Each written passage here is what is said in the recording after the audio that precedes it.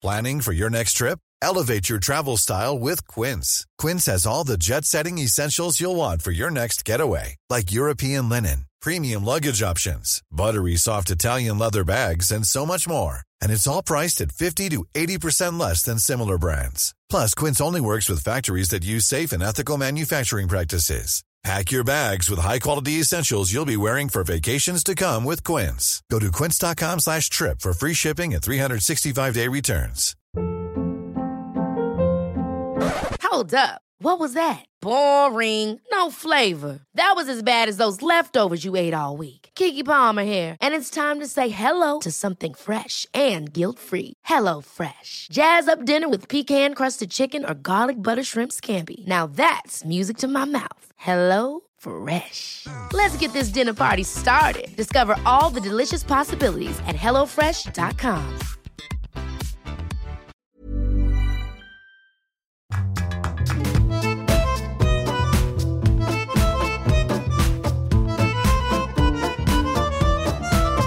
Hello there, welcome along. It's a brand new episode of Writer's Routine.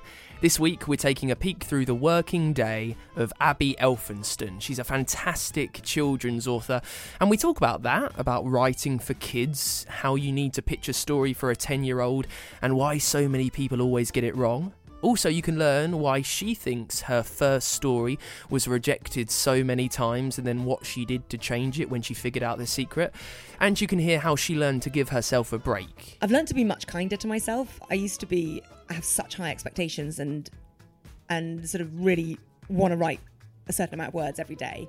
If I am in my writing shed and it's not a dream day, as in terms of I'm just not finding the words, I don't tend to just get up and go for a walk. I just sort of sit and let things percolate, just, drift around a bit. And I just aim to write a sentence that I think I'm really proud of, or a paragraph, rather than thinking, let's get the entire chapter done. So stay there, it's all on the way in this week's Writer's Routine. Yes, hello. Welcome to Writer's Routine. My name's Dan Simpson. Thank you so much for downloading us, giving us a listen. Maybe this is just a sample, you've clicked play curiously. Well, I tell you what, do me a favour, download the whole lot. Help the figures. Cheers. This is the show where we take a comb through the working day of a successful author to try and steal some of the secrets of their schedule. I always feel fancy with a bit of alliteration. Now, this week we're chatting to the amazing kids author Abby Elphinstone. She's just so vibrant, so effervescent, so ebullient. I told you about alliteration, didn't I?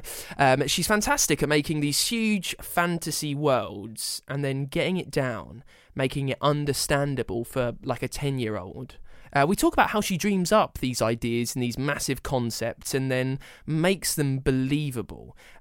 She's published 6 books, I think. There were 3 in her initial Dreamcatcher series, and she's just started a new one called The Unmapped Chronicles. It's called Rumblestar. It's all about a world that creates weather and magically gives it to the universe. It stars Casper Tock. And we talk about Casper and how Abby knew what he needed to be, how he needed to appear, the things that he needed to do, the quirks and traits he needed to have to make sure kids would be on his side. We also talk about how it was inspired by C.S. Lewis and Philip Pullman. We chat about mood boards and also how she works her writing around travelling through the country and also very simply being a mum. And we chat about why travelling to strange and remote places all around the world gives her ideas. We'll also get a top writing tip from an award-winning debut author. That's on the way. Stick around for that. First, let's get into it with Abby Elphinstone, and we start, as always, with what she sees around her in the place where she sits down to write. So if I'm lucky and I've got a full writing day, I write in a shed in my garden, which sounds really glamorous, but I live in London, so the garden is the size of this little box room that we're in now. So it's a small writing shed and all the windows are, it's glass fronted. So it's kind of a view out over the garden, other people's gardens, and the sort of skyscape of London. Inside the writing shed, we've got a bookcase full of research books, non-fiction, as well as children's books, because I write children's books. an armchair for reading, and a desk where I write my books. On the walls, we've got lines from famous children's books, which years ago I used at my wedding. I hung them up all around the marquee. So it's things like Winnie the Pooh lines. People say nothing is impossible, but I do nothing every day. So I put that on and stare at it when I'm missing my deadlines. And I have a candle, some sort of lame attempt at relaxation, which I sort of sometimes like when I'm feeling particularly stressed. But I have a ticking time bomb as well on my desk. I have a baby monitor. So I write, and I've got a toddler at home, and so every second I can get to write counts, and often it's writing when he's asleep. So I'm just there looking at the monitor thinking, don't cry, let me get to the end of this chapter, this scene or whatever. You mentioned the research books on the walls. Yeah. Now, as a kids author, I'd imagine people that aren't well versed in kids fiction may raise an eyebrow at that and think, well, research on kids books, like, why is that necessary? What types of things are you researching? Because your news stories, especially, are setting fantasy worlds. Yeah. You know, that you're talking about big ideas for kids. What type of research are you doing for these stories? So my most recent book last year was called Sky Song, and it's set in a fictional snowy kingdom called Erkenwald, which is fantasy, but I think the best fantasy is grounded in a sense of belief or reality. So I base my worlds on places that I visited. So I've been up to the Arctic, to North Norway, dog sledding across the ice and watching orcas dive for herring and watching the northern lights flicker across the sky. And so that world that I create, which, has a frozen black ice lake called the Devil's Dance Floor, has icebergs called the Groaning Splinters, very much in the heart of a fantasy land. But it is based on somewhere concrete, somewhere real. And I think that does anchor a story more and make it more believable. You can go wilder with the magic if you've given it a sort of a central spot that actually does exist. And even the characters, there's an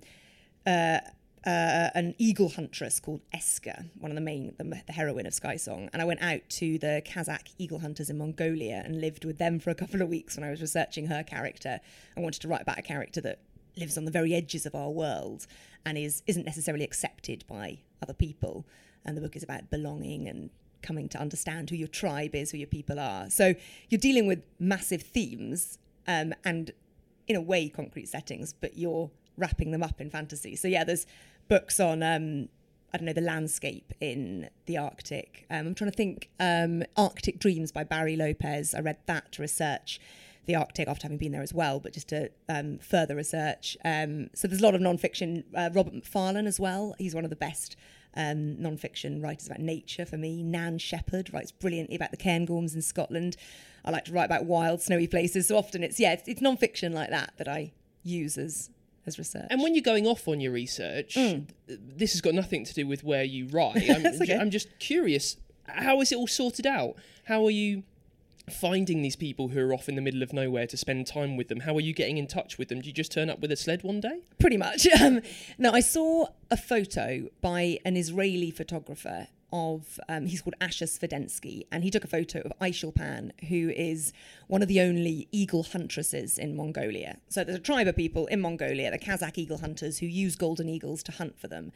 And they treat the eagles really well. The hunters, or the huntress in my case, that I was going out to visit, they use the eagles who, I think they catch foxes, marmots and wolves. They use the fur of those animals to make hats and clothes, and it's freezing out in Mongolia in the winter. My eyelashes froze shut in the night when I stayed in a gur, little felt hut out there. So they're using golden eagles to find what animals they make clothing out of. And so when I saw this photo, that there was only one eagle huntress in Mongolia, I thought, wow, she belongs in a book, and wouldn't it be incredible to get out and meet her?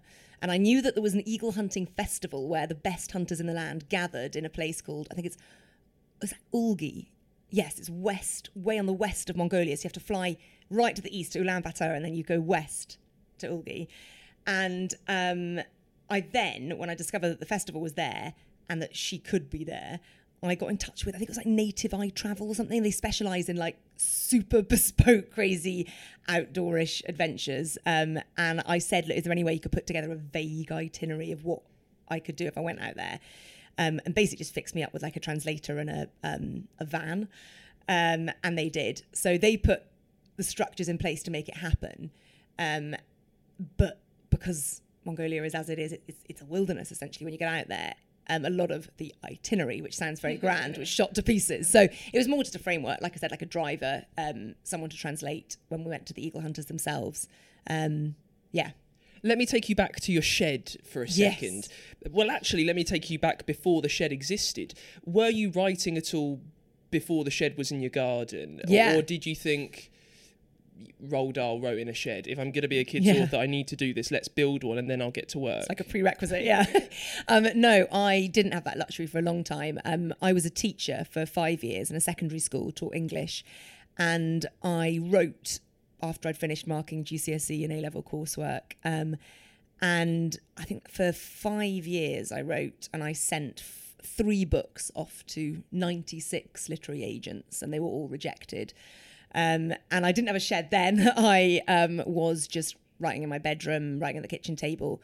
But I found it very difficult to balance the creativity that you were dishing out to kids and trying to, embolden them and inspire them, and then to have some left over for your own writing. I found that really difficult. But it was nothing to do with having a shed or not. That was just a luxury later on in life. But yeah, at the time I didn't have a shed. I just wrote wherever I could. Let me bring you inside the shed then. You said that on the walls you've got these slightly motivational quotes from children's fiction that you've enjoyed. Yeah. If I were to walk in when you're in the middle of writing a new story, would I see evidence of what that story is around the walls? Have you got post-it notes maybe that tell you about the plot? More Have you on got a big floor. mind map? You just see scrunched up paper everywhere. Just a scene of, distress.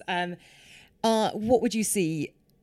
Yeah, I'm dyslexic, so my approach to writing is very visual. I draw my way into my stories. So I have an idea that I might want to write about. But the plot is obviously hopelessly tangled at the beginning, can't really see my way through. So I draw a fictional world and I imagine a journey through that world, and that becomes the plot. So what you've got in the writing shed is usually a series of maps that are hand-drawn by me. Some are onto Ordnance Survey maps themselves if I'm trying to write somewhere really specific, so not necessarily a fantasy land, somewhere real. And some are just me drawing on blank sheets of paper, and they're pinned up on the windows. Post-it notes as well, if I get ideas that I'm sort of not quite ready to write about but don't want to forget. I tell kids when I go and visit them in schools that I have an ideas collector, which is essentially a shoebox full of post-it notes. But yeah, definitely post-it notes, maps, and a mood board sometimes. If I have time, often now I don't have time. I used to make mood boards for the books, but now it's just like, just get to the end of it. Yeah, so dream days. I've got childcare and it's just writing, no touring, nothing. Then it's head out to the writing shed around sort of, 7:30 in the morning, just after breakfast. And then I can concentrate for huge stretches of time, which is great because I can just go down there very intense, but I just sort of block myself off. I don't listen to music. I don't see people. Sometimes I forget to have lunch until kind of 3 or 4. But normally I'll write till about lunchtime, come back into the house, have lunch, have a sandwich for half an hour and get back out there and write till 6, when then usually I'll go back and look after my toddler or whatever then. But I don't go out to writers' retreats or write in a cafe. Partly it's more expensive going out to a cafe. If you're at home, it's free. But I find I'm easily distracted if there are external things buzzing on around me. But if I'm in that shed on my own, I can sit there and just write and write and write. And I don't know if it's because I have to. As a mother, you've got to be unswerving in your quest to finish a story because you have so little time. And so when I get there, I know that I've got to work hard. Talk to me about that time that you are working then. You say, if you're managing to write for almost 11 hours uninterrupted, how furiously are you going at it? Do you tend to write in bursts? Do you occasionally find yourself roaming away in your mind, you're being distracted, and then you need to drag yourself back in? Talk to me about that time. So it's not as if I get into the writing shed and hammer out 10,000 words a day. That doesn't happen. Normally, I'll aim to write a chapter a day. That will be the aim in my head. I'll say, I really want to get to the end of this chapter today. I don't know how many words a chapter is, maybe 3,000 or something. And then the next day I'll spend editing that chapter, and then I'll move on to the next one. There's normally 2 goes at a chapter before I'm happy with it and move on to the next one. But there are some days that the words just tumble out and I feel like I'm in the flow and know exactly what I want to say. The planning, partly because I'm dyslexic, is rigorous. So I do have a really clear sort of almost scaffolding to write from.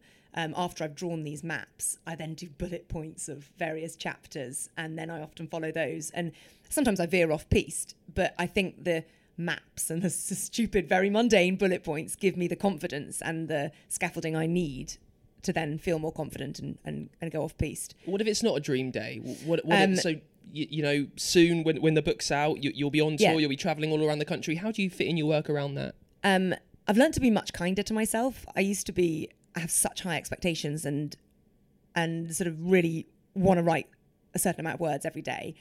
That doesn't happen anymore. And so I think if I am in my writing shed and it's not a dream day, as in terms of I'm just not finding the words, I don't tend to just get up and go for a walk. I just sort of sit and let things percolate, just, drift around a bit. And I just aim to write a sentence that I think I'm really proud of, or a paragraph, rather than thinking, let's get the entire chapter done.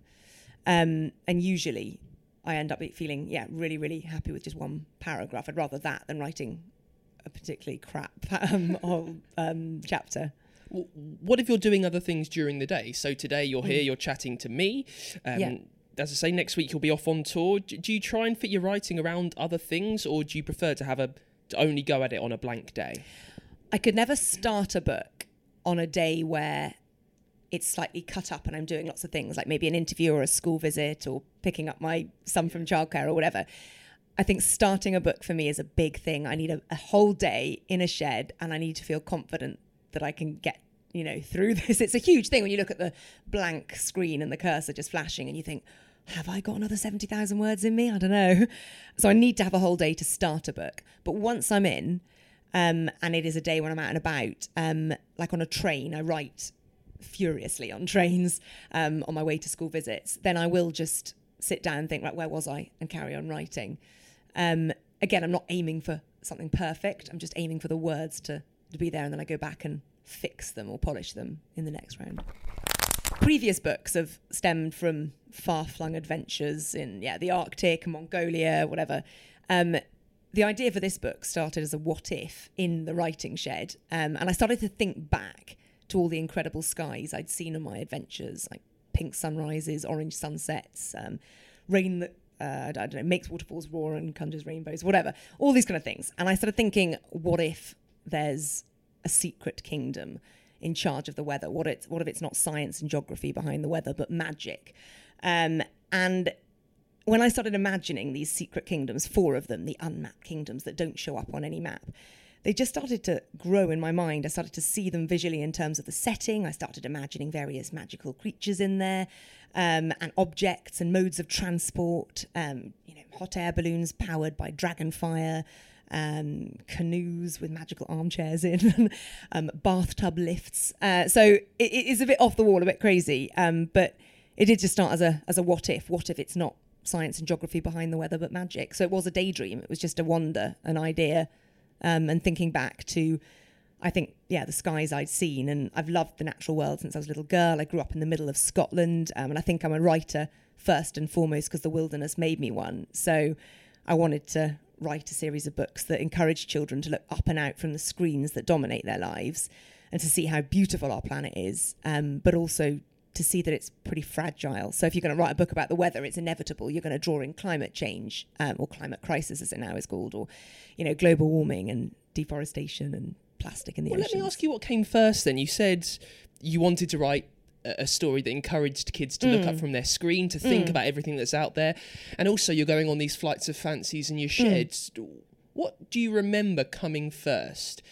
Did you intend to write a story that got kids thinking about things bigger than what's on their screen, and then you were forcing through these what ifs, as you just said? Yeah. Or was it the reverse of that? Did you have this idea and then think, hang on, maybe this would also work with that thing that I've got squirreled away? It's funny when you ask someone to think back to the origin of a story. I'm like, how did it start? I think the best children's books have this indefinable quality that sets them apart, and it's often, I think, a sense of wonder. And I think I remember thinking about wonder and thinking, what when you are 10 years old, if you're a 10 years old a kid and you think, what about the world fills me with wonder? And it's often something like thunder or a rainstorm or seeing a rainbow or freshly fallen snow, that promise that, there's an untouched kingdom of snow and ice out there. And I think that I wanted to write a book. This was the very first thing. I wanted to write a book that would fill children with a sense of wonder at the natural world. And the idea then for the kingdoms producing weather, because I thought, well, if you're going to talk about wonder in the natural world, you've got to get kids looking up and out from your screens. And how do you look up? If you look, far enough up, you're looking at the sky. I think this is how it started, that it was wonder at the natural world, then looking up, so it went to the screens, and then it was sort of all of the kingdoms.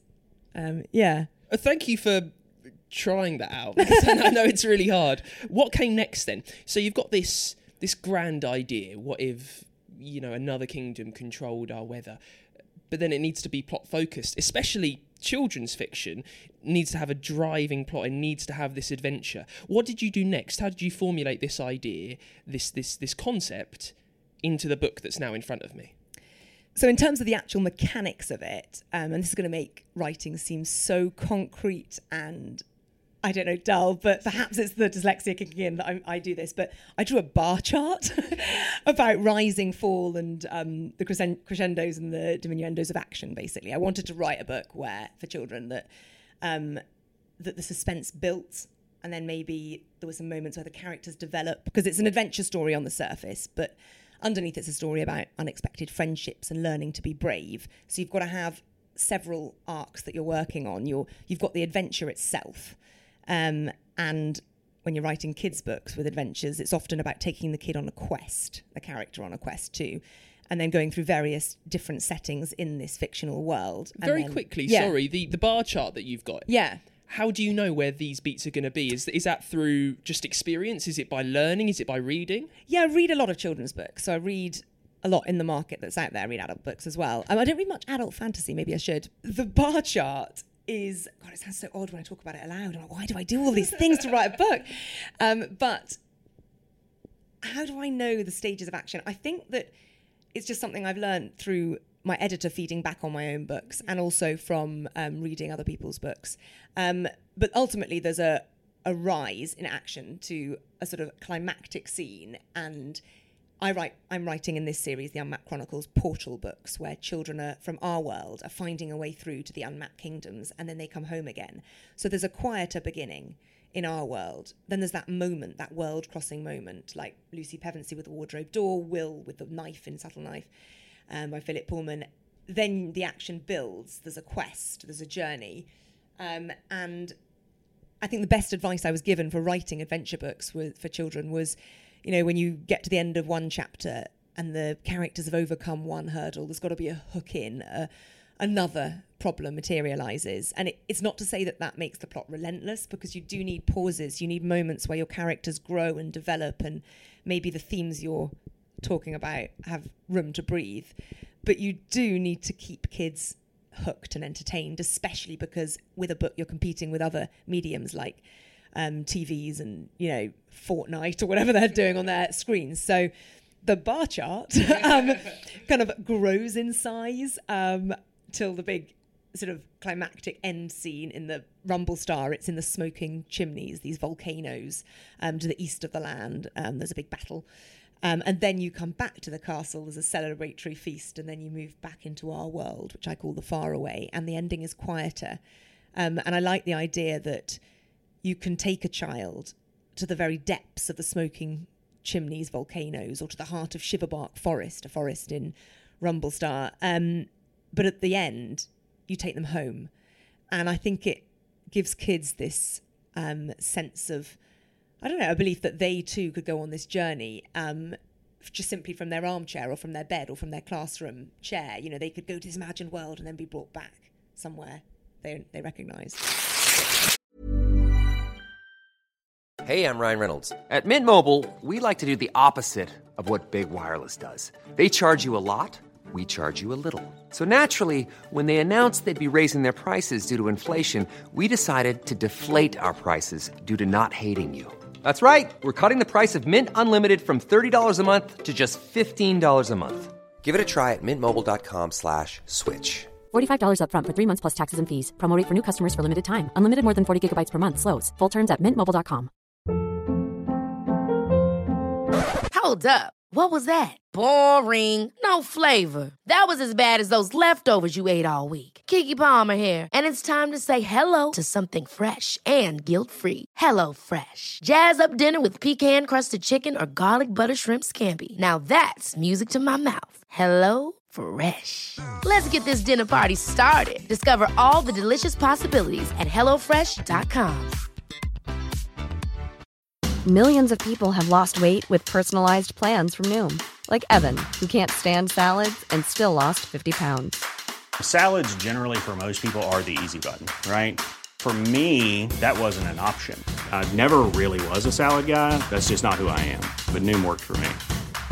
Get your personalized plan today at Noom.com. Real Noom user compensated to provide their story.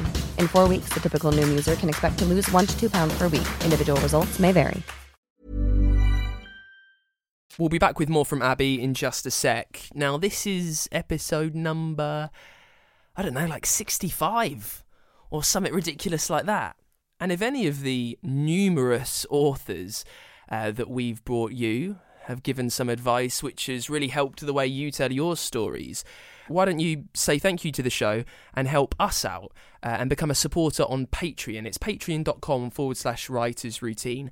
And just a few dollars a month, like the price of a cup of coffee or a beer, can really help the show and what we do. It lets us bring you more episodes as quickly as we can, because the cash lets me dedicate more of my time to the show, so I don't have to faff around elsewhere trying to pay rent and eat.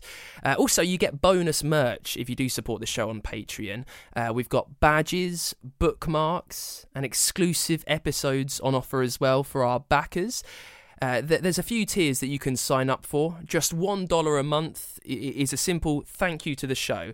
It lets me know that you like what we're doing, that you're part of the writing community on the show, and you want to say thanks. A few more dollars a month gets you a badge on top of that. A few more dollars gets you a bookmark and a badge. A few more dollars, but still not a lot, just $7 a month. It gets all of that, and it also gives you the chance to tell me questions that you'd like to ask some of the authors that we have on, and then every few months I will make an episode especially for you. No one else will be able to hear it. It's just those backers over on Patreon that will get the specific answers to their writing questions by some of the most successful authors around. I love the fact that you're there and that you listen every week, and that you tell other writing mates of yours to listen to the show, and that you tweet about it online, and that you stick it on Instagram, and that you email me your thanks. I love all of that. And if you would like to go a little step further, that would be amazing. Just drop us a few dollars every month and become a backer over on Patreon. It just really helps the show carry on. You can find us and donate any money that you can over at patreon.com/writersroutine. Hi, my name is Ahmed Dani Ramadan. My book, The Clothesline Swing, is out right now. And my advice to you is that we as writers are extremely self-critical. We look at our work with a critical eye, and we are the hardest on ourselves. And I think that you need to look at your work with kindness. Anything that you write is something that you haven't written before. And I think that that's deserving celebration. I think you should be kind to yourself. I think you should continue writing and stop being so critical on yourself. There are critics out there that will do the job for you. If you missed last week's episode with Ahmed Dani Ramadan, please, you need to catch up on it. I think one of the most authentic and genuine interviews that we've done, really, in that his story, where he came from, how he has lived his life, directly influenced his debut novel in a way that not many others do. I mean, I know that everyone says that your first novel is often autobiographical, and I guess mostly they are, but just strangely not in the same way as Dani's. It's twisting, it's turning, it's just written in such a fantastical way that you very rarely see in a debut book. It's Ahmad Dani Ramadan. If you missed that, do catch up right now. We've got the whole thing over at writersroutine.com. Let's get back into it then with Abby Elphinston, the kids author, all about her fantastic new book. It's Rumble Star, and it stars Casper Tock, who suddenly stumbles upon a secret world that creates weather. And we talk about writing for kids in this half and what she thinks the secrets to that are, and why also so many people get it wrong in her eyes. Also, we chat about the campaign that she's part of to save the world, and we pick things up talking about characters, how they form, how much she knows about them, how her characters appear to her. Like, do they begin as a tiny idea that she needs to work through, that she needs to sort out, that she needs to mind map? Or, very simply, do they just speed into her mind fully formed? So some of the characters, arrive fully formed. There was, for World Book Day, I wrote a novella, a short story called Everdark, which was a prequel to the Unmapped Chronicles. And there was a monkey called Bartholomew who arrived fully formed in a trilby, carrying a briefcase, and had sort of aristocratic heritage. And he was just done. It was so easy. Casper Tock was a little harder to get to know. And my editor always says with me, in the first draft, I send her the adventure, the straight up plot. And then the second draft, I give her the heart and the character development. And very much with Casper, it was like, he is a roughly formed boy. He was my first ever hero. I'd done heroines before. And I got the idea from my brother, who'd said, I said, well, who should I write about? What kind of a boy? And he said, what about a boy who is sort of likes to control absolutely everything, likes to write lists and timetables and lives life according to his timetables and to-do lists. And then he's thrown into an adventure and he realises that life is, as one of the snow trolls says, wiggly splat. It's unpredictable, it's chaotic, but it's actually beautiful in its brokenness.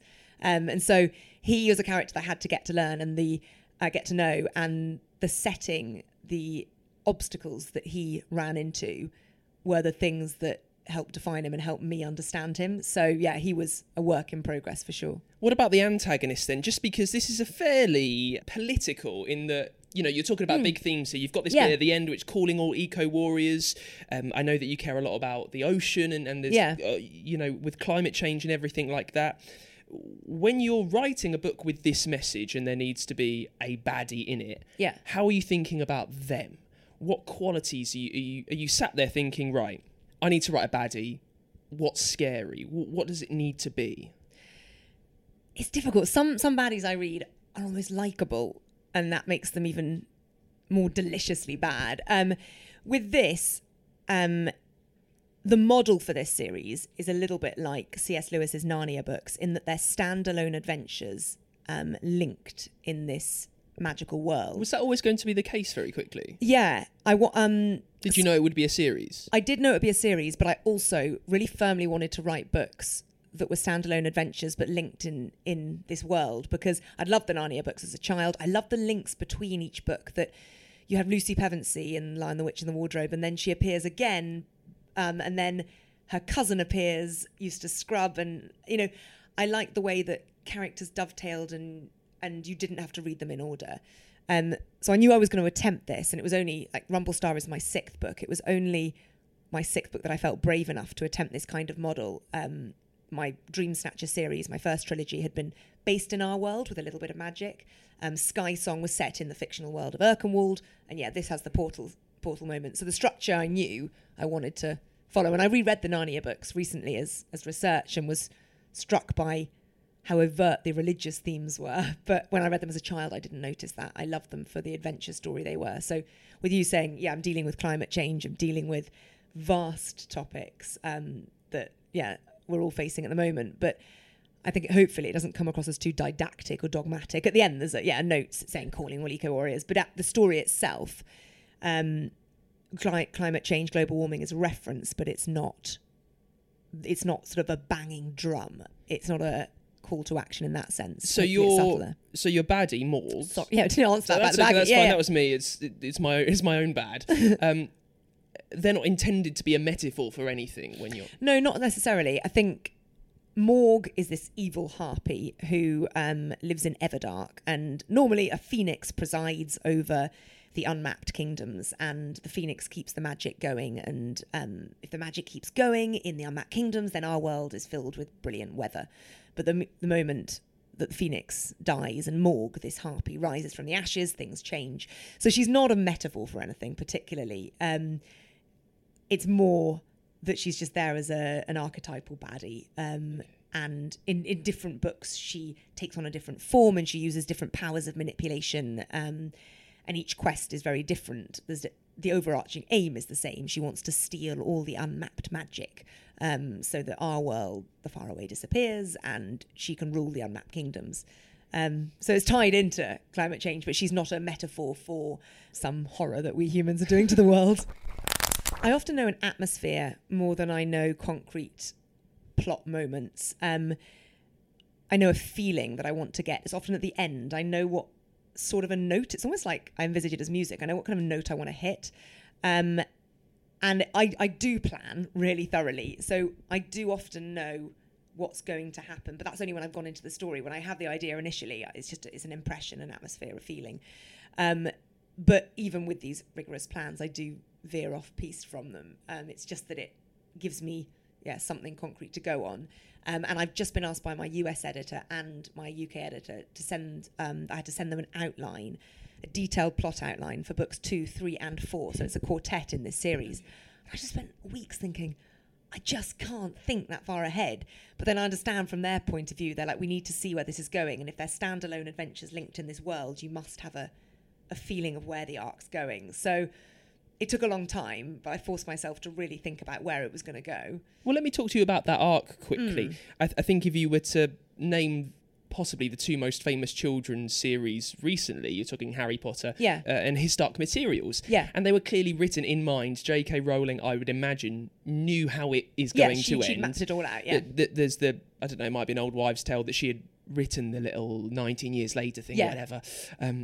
How about you? So with these 4 books, do you have a sense of Casper's story across all 4 novels? No, because Casper doesn't appear again. Okay. So Casper Tock and Utterly Thankless, which is the girl that he meets in Rumblestar, the plot is of Rumblestar is based around those 2 characters, and it's Casper learning to be brave and learning about friendships. You then get to the next book, Jungle Drop, which is the one I'm planning at the moment and about to write, and that comes out next spring. That's a totally new protagonist. It's actually twins, the Petty Squabble twins, and they fight non-stop. And they're going to learn about kindness and being kind to one another, to the environment, because that's an overarching theme, but also, perhaps hardest of all, being kind to themselves. It's very hard to be kind to oneself. So that will then be the sort of underlying theme, character motivation there. In the book, so Casper Tock, who, while he won't feature as the main character in Jungle Drop, the second book, he'll frame the story so it'll be 70 years older, and Casper is too old to go into Jungle Drop, but he knows a way to get the Petty Squabble twins in. So you've got these tiny links between books that readers who are fond of series hopefully will like with the Narnia books, Jill Pole or Eustace Scrubb linking, being in several books. But there will always be a different protagonist. And I think the third book is Crackle Dawn, and that's going to be a kid who lives out on a trash pile out in Cambodia, Musty Mountain, and he finds something in the trash that happens to be a phoenix tear, which is what transports you to these magical kingdoms. And that book will be about trusting. He doesn't trust grown-ups, doesn't trust adults. So I know in every single book, I know what kind of a character I'm going to write about and the setting. So I know that Jungle Drop is glow-in-the-dark rainforests and that kind of thing. I know that Crackle Dawn is a sea kingdom. I know Rumblestar is a sky kingdom. So I know the setting and the character. And then I just build the plot within that. What age is this aimed at? 8 to 12s is the kind of heartland of... What's the biggest challenge? Because I work a lot with kids' stuff, and I know that telling stories for children is tough because it's so hard to accurately pitch what an 8 to 12-year-old is going to talk like. I mean, if you often... I think a mistake that people make is they think they're talking to an 8-year-old and they're actually talking to a 5-year-old. Yeah. What are the challenges for you of writing children's fiction, and why do you think so far you've got it right? That's very kind to say I got it right. I think, you've got to be really careful not to patronise a child. Never talk down to them. Don't dumb down to them, because they can sense that immediately. It's like if you're doing an author visit, a school visit, they can tell immediately if you go in at some sort of really horribly infantilising angle. I can't remember who said this, but someone said, if you're having a lot of fun writing your book, it's usually not the right book for children, because there's a tendency to look at your own childhood, possibly through rose-tinted spectacles, possibly with a lot of nostalgia, and write the book that you would have wanted to read back then. I think one of the things you have to do as a children's author is reach right back to your 10-year-old self and imagine the thrills and the fears and the excitements of being 10 years old. But don't write a book that would just be what you want. I think you have to think a little bit more currently as well about what they're experiencing right now. And so you have to be a little bit careful not to make it too personal. And also flowery language. Avoid too many adverbs, metaphors, similes, beautiful sentences sometimes detract from a plot, from a story. And it's brilliant not to dumb down to kids and to write beautiful prose. Catherine Rundle, she writes incredibly beautifully, but no word is wasted. Some people, I think, fall into the trap of trying to sound too erudite or too poetic, and that detracts from the story and the characters and the plot. How much do you think about the tone and the voice that this book will be read in, as in the voice that a child will use in their mind to read the story? So this is the first book I've written since becoming a mother, and everybody so far is saying that the tone is really different. And I don't know whether it's because I have a reader in mind now. I imagine my son reading these books. But something has shifted in my narrative tone with Rumblestar and the Unmapped Chronicles, and I think a lot of people are saying they're good to read aloud. And possibly that's because when I write, I speak. So I say my sentences aloud as I type. This is probably why I don't work in a cafe, why I work in a shed alone. But I think when you read a story aloud as you write, you hear the rhythms of the sentences. You're not really in danger of making sentences too long or flowery because you've said them aloud and you realise, that's just pretentious. Cut. So yeah, I think that helped me. And yeah, again, not dumbing down. Right at the start, you mentioned that you had written books when you were a teacher, which you then sent off to 96 agents or whatever, and they were all rejected. Without making this answer an impassioned, I was right the whole time. I wasn't. Why do you think they passed? What changed in your storytelling before it was finally accepted? So they definitely weren't good enough, and it's the best thing in my career that they were rejected. If one publisher had taken on those books, they just wouldn't have been read. And as a writer, it's brutal out there. You get one shot pretty much. Like if your first book doesn't work, it's very difficult then to get another book deal because you're judged on your past sales. And it has happened. There are some brilliant children's authors who have done books that haven't worked and have managed to then turn things round, but it is really harder even than starting from a blank slate with no deal. So why did they fail? The narrative voice was too contrived. It was too patronising. It was what I thought children wanted to read rather than just, writing boldly. The plot was really scattered and lacking in coherence and structure. It was sort of long and warbling. It needed to be tighter, shorter chapters. That really helped me. Helps kids as well. They like short chapters. They feel a sense of achievement. They've got to the end of one, on to the next, just one more chapter before bed. And if you've got long sprawling chapters, that's very hard. So it was voice, structure. They always said the humour was there, which is nice. And weirdly, Rumblestar is the book that critics are saying is funniest. How did you change that then? Are you discovering all of this through your own analysis? No, it was really brutal rejection letters being like, you're funny, you made us laugh out loud, or there are elements of magic here that are really original, but the voice is too contrived. So they were really honest. So I took their feedback and worked on it really hard. And I think as a writer, you've got to be humble enough to take criticism, determined enough to bounce back and to use it for the good. It's difficult because with writing, it's not a quick fix. It's not like a maths problem, which you're doing it wrong, so do it this way. it's so subtle how you've got to change things. The structure isn't quite right. How do you change the structure, But concrete things like shorter chapters work, and having a driving force in a quest and a main character arc. It took me a long time, probably up until Sky Song. So I wrote a trilogy before Sky Song, but Sky Song was the first book that was made Waterton's Book of the Month, and that was my bestseller before this one. And that was when I finally learned how to do a character arc, where my character changed and grew and learned something. So for me, I'm still learning. I look back at things in my books and I cringe. I think, how could I get away with that? And so I enjoy that. Hopefully it's a craft that you hone and you get better at again and again and again. One of my friends and a multi-million selling author, Lauren St. John, she's a wildlife activist for Born Free, and her books are just brilliant at championing the environment and brave kids who are going to save it.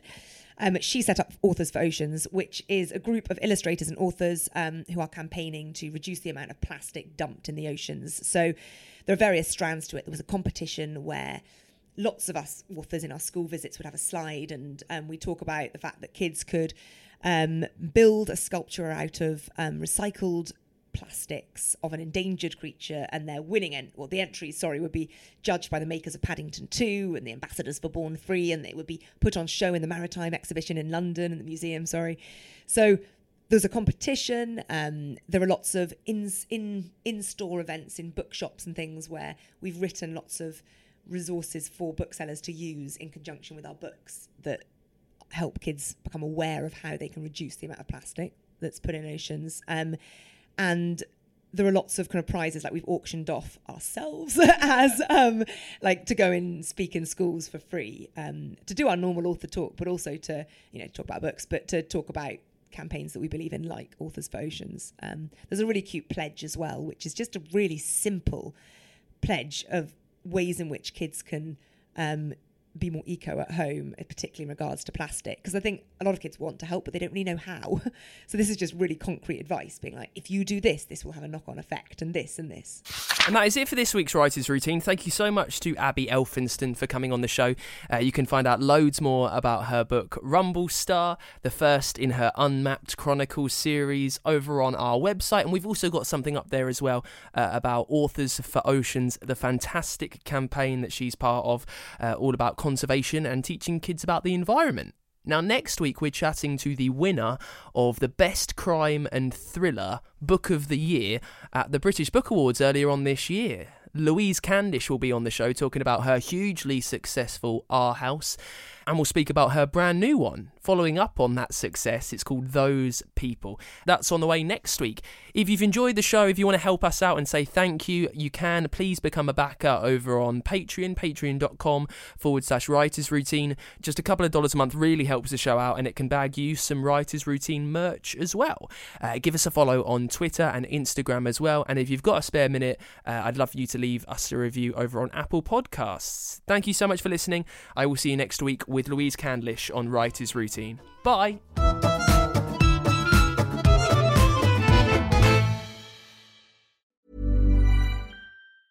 Witness history at Roland Garros, where old rivalries meet new talent on the clay battleground. Tennis Channel Plus is your place to watch. Stream every court from your phone or smart TV live in HD. Experience 3 weeks of unparalleled access as the world's top players in tennis face off to see if the veterans maintain their dominance or if a fresh face rises to challenge them. Daily live coverage of the French Open begins Monday, May 20th. Stream it now with Tennis Channel Plus to be there when it happens. Even when we're on a budget, we still deserve nice things. Quince is a place to scoop up stunning high-end goods for 50 to 80% less than similar brands. They have buttery soft cashmere sweaters starting at $50, luxurious Italian leather bags, and so much more. Plus, Quince only works with factories that use safe, ethical, and responsible manufacturing. Get the high-end goods you'll love without the high price tag with Quince. Go to quince.com/style for free shipping and 365-day returns.